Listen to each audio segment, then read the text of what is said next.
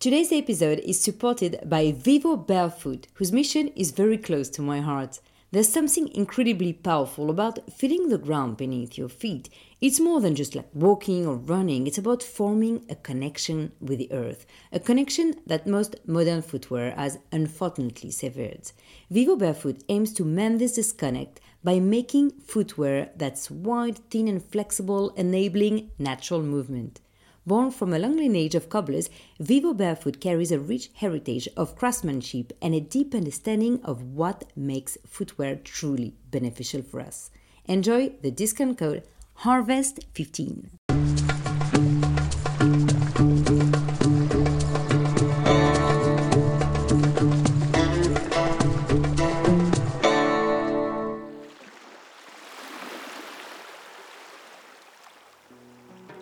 Welcome to another episode of Harvest Series, a podcast following a 4-day experience in Kaplankaya on the southwestern Aegean coast of Turkey, filled with fascinating talks and workshops to harvest knowledge and nurture the planet.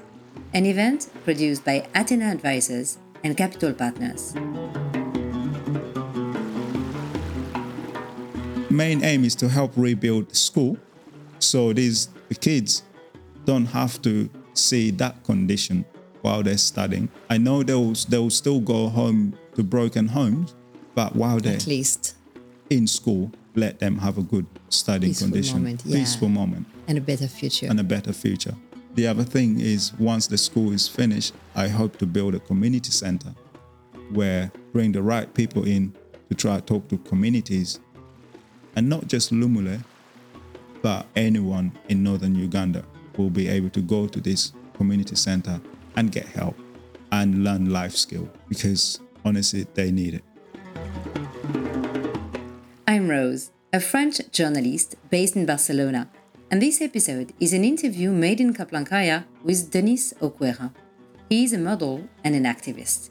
He is sharing his story today and will talk about his life in Uganda, where he grew up during a civil war where children were abducted to become child soldiers. His grandmother was in charge of him as his parents separated when he was young. He will tell how he escaped to London, how he was scouted to become a model, and will explain how the first thing he did when he started to earn money was to send it to his distressed community back in Lumule, where he is helping the kids to go to school. His story was one of the favorites of the 7th season of Harvest. I hope you like it too. What was life in Uganda? What were your young years like during the war? Oh, my young years. So basically, it was all about survival. It was a tough one because you see things that you shouldn't see as a child. So these rebels they called themselves the Lord Resistance Army. It was led by Joseph Kony. LRA? LRA, yeah. So most people call it LRA, but it stands for the Lord Resistance Army. They are our same tribe, because Uganda has many tribes, but they are Acholis as well. And they formed themselves. Their intention was to liberate the northern Ugandans from, the neglect that the current Ugandan president, he's been in power since 1986, I believe, Yoweri Museveni.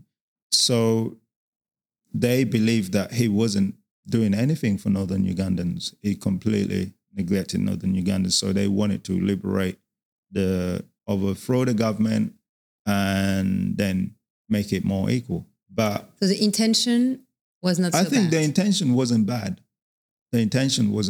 Maybe some percentage of people maybe supported them when they were forming. They understood it a little bit. But then their actions in that process made people think that, wait, if this is how you're treating us, are you guys really the right people to be leading this country? They were doing atrocities.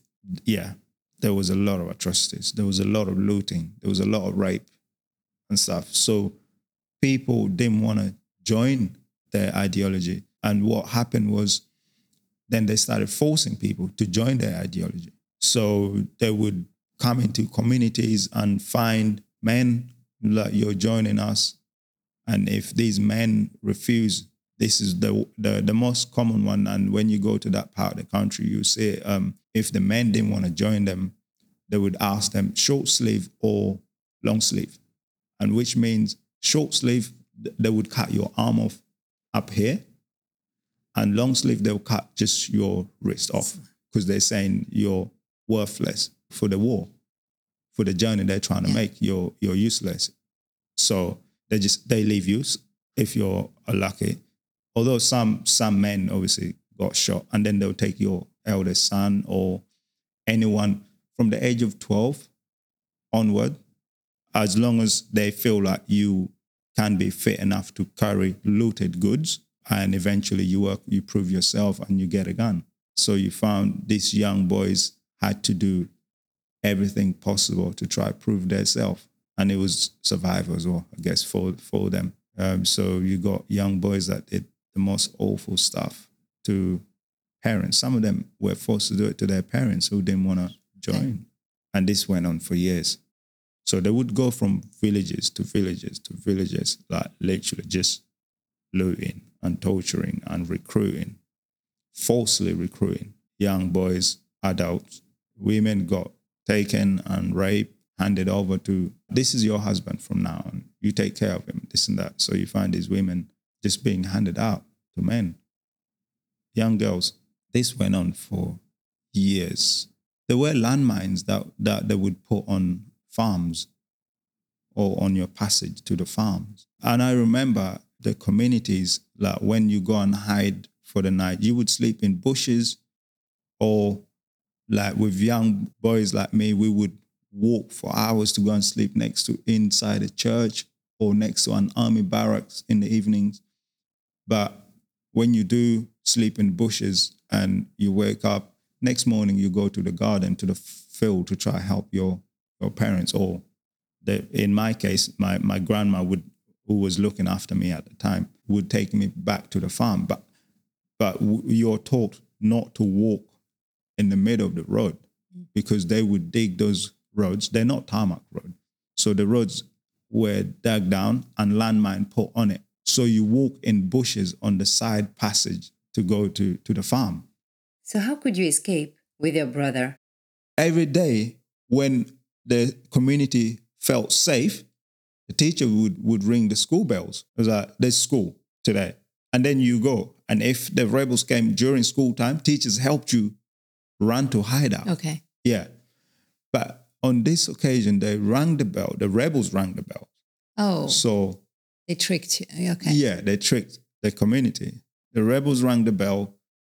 Children ran to school. Not all of it, luckily. I was on my way. My nan, she never normally follows me to school, but she followed me to school this day. And then she figured out something doesn't add up. So she's like, no, we're not going to school today. You come back. And then later on, we found out a lot of the kids that showed up to school got abducted. Taken away. Because the rebels rang the bell of the school. And that's when my grandma told my aunt, said, look, you got to take Dennis away from here because he will get abducted soon. And then my aunt came and took me from the community. And so my aunt took me from the community. She brought me to Gulu. We stayed for Gulu for a number of years. And then when my dad made his way to the UK, he was doing work cash in hand here. So he would send money so we can move from Gulu. And Gulu was getting really worse this time. So we moved to Jinja. We stayed in Jinja for a number of years while my dad does the paperwork to try to get us to the UK, which was tough. This went on for years. It was like, we would go to British High Commissioner to get the visas to our dad, and they would decline it. Several times they would decline it. Probably my dad wasn't making enough money, or my dad is still asylum seeking, has no right to bring us to the UK.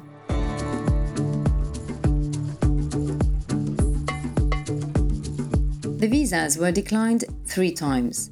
Dennis' dad borrowed money to hire a lawyer and was seeing MPs, until they finally got visitor's visa to start.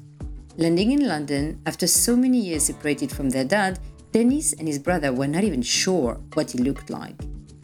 Their dad was working illegally, So the kids couldn't go to school at first. They stayed in a small bedroom all day long, looking out the window. After many months, they used the address of the girlfriends of Danny's dads to find a school, and that changed their life. So we would come from Bethnal Green all the way to Greenwich to study. Yeah, so you get up early morning. I think it was 8:30 school, so we would get up at like 6, get on a bus. We had to get, I think, 3 buses to come and study in Greenwich because that's our permanent. Did you enjoy finally being in a classroom? Oh yeah. It was lovely. Being in classroom was lovely. Getting to know other kids now, finally, it was good. And I think my dad told the teachers, like, my boys, they've been home for a while, told them you were a bit late. Yeah. And they were quite helpful. They helped us settle in. Obviously, you do get odd thing from other kids saying remarks, but that didn't faze us. That didn't faze, especially me anyway. It didn't bother me at all. I'm in a country, safe. All I have to do is study and work hard, and I'm not going to get abducted. I'm not, suddenly going to get... Even from that point, I felt like if that's all I have to do in life, just work hard. So I started studying. It's going well. And then we moved to another temporary accommodation, which was far from Bethnal Green, because this was a bed set. And they wanted us to obviously leave the building because we were overcrowded in that building. So they moved us to Archway Road, which was quite far from our school. So we had to miss school there again. And my dad told, obviously, the teachers that they just leave. There's family issues happening, so they can't come to school for a little while. So we moved there. I think we were there for like 3 months. And then they moved us to Mile End. And from Mile End, now we can get the bus to school. So we started the school again. Yeah. And then from there, I remember me and my brother getting used to getting buses now. So I remember I got the bus and went with my brother, went to Central London. I think it was bus 25. We went to Central London. And then there was these 2 people that, hey, how are you? I was like, yeah, good. We were doing window shopping and like, hey, we're scouts for talent. We think you could be a good model. I was like, oh, okay. Said I need to talk to my dad. So how old were you, sorry? I was about 15, 16 this time. Okay. I just been in London a few years and I'm thinking that I didn't know what modeling was about, this and that. So when I gave my dad the piece of paper, my dad he didn't even say anything. And I didn't think anything of it. So I kind of knew my dad, obviously anything outside education was a complete failure to him. And then I helped a couple of friends during university. I helped them with like photo shoots here and there. They're like, hey, do you want to model my collection? This and that. And I did that and they posted it on Instagram. And then some agents asked them, said, hey, we really like this guy. We'd like to meet him. Could you connect us? So I had a few agents to go and see. And then I spoke with one and I felt like they wouldn't push me for jobs if I didn't, because at that time, finishing my studies was the most important thing. So I felt connected with this other agent and I said, okay, I'll sign up. At that point, I was at a stage where I'm helping my dad, my aunt's children, my cousins to school fees because I could see my dad was struggling financially as well. So you were modeling on a side? On a side. Yes, yeah, so I started modeling still doing on your the studies, side, but helping your dad for your family back in Uganda. Yeah. Okay. So I was using part of my student loan at first. I used to work I started part-time job. I remember I started a part-time job working from 5:30 to 9:30 after university. And that was so tiring. And then when this modeling thing came on, I was like, I can give it a go. And if it's going to ease the pressure a little bit on me and my dad trying to support my aunt back in Uganda, then great. So new life for you. New life. The beginning of a new life with money. The beginning of a new life. So I started doing it without telling my dad. My aunt would be like, oh, Dennis sent us school fees. And they'd be like, oh, you sent your aunt school fees already? I was like, yeah, I sent it that. And obviously this time you just think I'm just still, just earning my money from the supermarket I was working in, or I've got student loan, or I've saved something, but it was more of the modeling. How did you cope? You were having this extremely hard life and now have access to a new world with luxury brands. How do you feel now? Sometimes I pinch myself. It's like, is this really, really happening? I really do pinch myself sometimes. But I've always known how far I've come. I'm always aware of that. Yeah. How You're far, grounded. Yeah. Yeah. How far I have come. Always.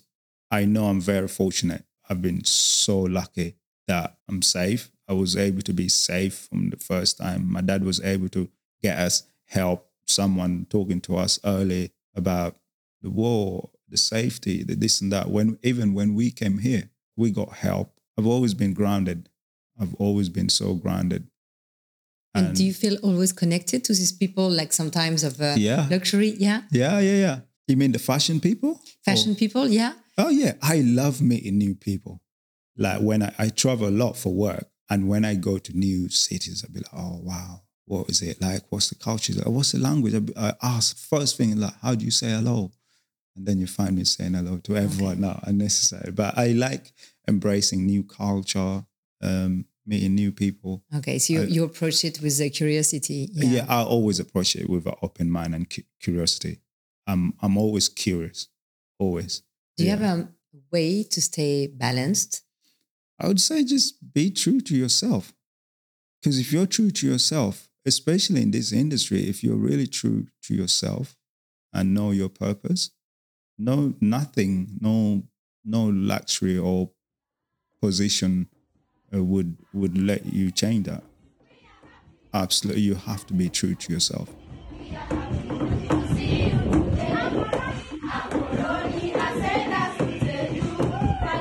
So after paying for his cousin's studies, Denis and his aunt started to help all the community of Lumule, where now more than 800 children can go to school.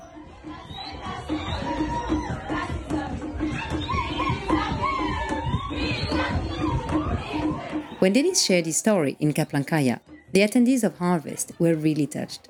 Lots of them gave money, and a couple even helped with the organization. His story is just overwhelming. The way he was brought up, his circumstances, and his generosity, and the complete circle around his life. So giving back to the community, everything that he learned and that he had from his community, that was very, very touching. Denis, how was your first trip to Lumule? I went there.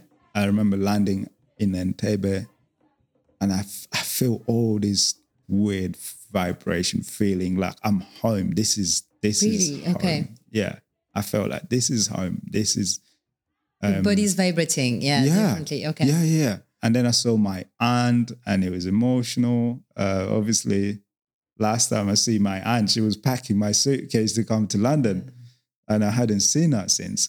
So going back there was, then she took me from Entebbe to Kampala, and we stayed overnight to Kampala. And first thing in the morning, we went all the way to Lumule. It's a long drive because it's literally landing on this part of the country and going all the way north. It's a long 1 day's drive. So we got to Lumule about 6 p.m.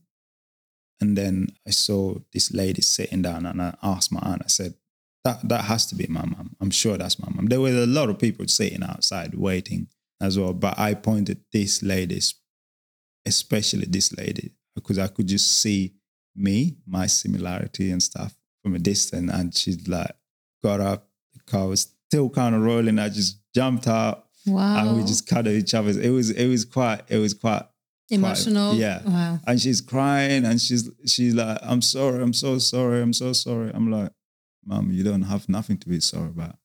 You gave me life, and your decision gave me a better life. So don't be sorry about it. So we're getting to know each other. we're really getting to know each other. We talk a lot every day. Good morning. Oh, you talk to her every day. Every day. Even like just before I came down. Yeah. So, and I'm like, Mom, I'm in Turkey. It's like, oh, what's Turkey like? And then meeting my community, going to the school. At first, basically, after finishing my cousin's school fees, I told my aunt, I want to help the community now. I want to support the community. What can I do? What do they need? And he's like, well, help the school then. And I was like, okay, great. And I said, but Aunt, I'm more passionate in helping young women there because I know that they have it a lot tougher. Yeah, maybe send these girls secondhand clothing and sanitary because girls here don't have access to sanitary. Sanitary is very expensive there. So they miss school during their periods and stuff. So they miss a big chunk of education period for every month. So I was like, okay, let's stop that. Let's see if I can send as much sanitary as possible. So I basically would go evening to the supermarket with my trolley, be like, hey guys, can I buy this bunch? It's like, yeah, take them. We're going to refill new ones. So I take them, I go and pay for it. So I would buy them in section like that, put them in barrels, ship them to Uganda. And then I was sending books and pens. So I would send secondhand clothing. I wanted to do a bit more, so much more. So I went to the schools and I spoke to the head teachers. I was like, what is the most challenging things here? And he's like, well, like you help us a lot. You know, we can't express how grateful we are for what you've been sending the schools and stuff. But one thing maybe we could work on, we need help on, is to try to feed these kids something during school time. So I went the next day to spend the day in school. So I was going into classroom with the head teachers and see the condition these kids study in. And then at lunchtime, I saw that these kids are not eating anything. They were just standing beneath a tree and not eating anything at all. No lunch. No lunch, no food. So you got 5 to 15-year-old not eating anything. And then the head teacher said, this is our main challenge here, is we can't motivate these kids in the afternoon. Most of them disappear because they go home. Too tired because they're hungry. Tired. Yeah. Okay. And the one that do turn up in classroom, they'll be like, oh, I'm tired, not feeling too well. You know, I got a headache. And it's like, if we can do something to help that a little bit. And I was like, well, a lot of the communities are farmers. Surely they have food to spare for lunch. It's like most of these farmers here prioritize selling their produce to pay for school fees, for uniforms, for medicine, for things like that. Most of their crops are sold once it's harvested. And they're only able to feed their children once a day, which is in the evening after school. I was like, well, it's something we can definitely work on. So they needed a kitchen. They need a kitchen to make like a canteen to make a canteen. Yeah, to make a canteen. And I was like, let's start by building a kitchen, and then I'll get a chef and some helpers to come and make basic breakfast and lunch. At least they will eat something during school time. So I would pay the cost of food for the next 6 months. And I would pay, obviously, the chef. But after that 6 months, these parents, what they've done is they've donated land to the school and they're growing crops for the school. They want the school to be self-sustainable on this school meal program. Okay. They want to be able to take it on their own and not relying on me helping, funding, sourcing food. You're paying with everything with your salary, or you're raising money, or? To be honest, I put a GoFundMe page in November. So I was quoted $24,000 to build this kitchen. The price has gone up since then. But I've managed to raise 7,700 out of the 24, which was, honestly, it goes a long way. It goes a long way. So I'm grateful for it. So what's the next step? I want to rebuild the school. Because the classroom condition that these kids study in is really tough. The existing buildings that still have the roof on, they have bullet holes on the walls. So you got these kids studying in conditions like that. And some of the buildings were burnt down during the war, completely destroyed, and they need putting down and rebuilding a new one. But it's just these kids studying in these classrooms is quite heartbreaking, because a lot of these kids now are children of former child soldiers. Main aim is to help rebuild the school, so the kids don't have to see that condition while they're studying. I know they'll still go home to broken homes, but while they're at least in school, let them have a good studying condition, peaceful moment, and a better future. The other thing is, once the school is finished, I hope to build a community center where bring the right people in to try to talk to communities, and not just Lumule, but anyone in northern Uganda will be able to go to this community center and get help and learn life skill, because honestly, they need it.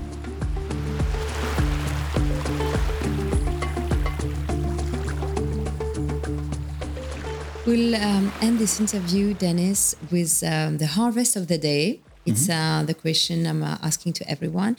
What is the one thing that gives you hope?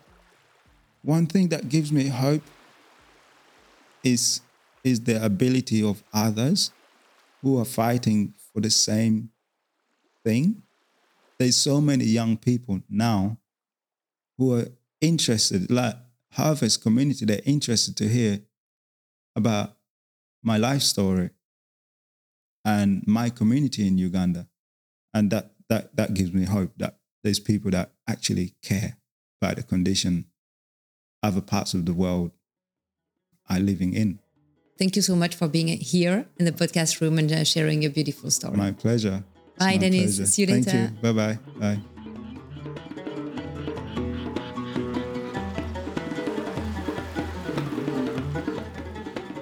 I hope you enjoyed this episode and Denis Okwera's story.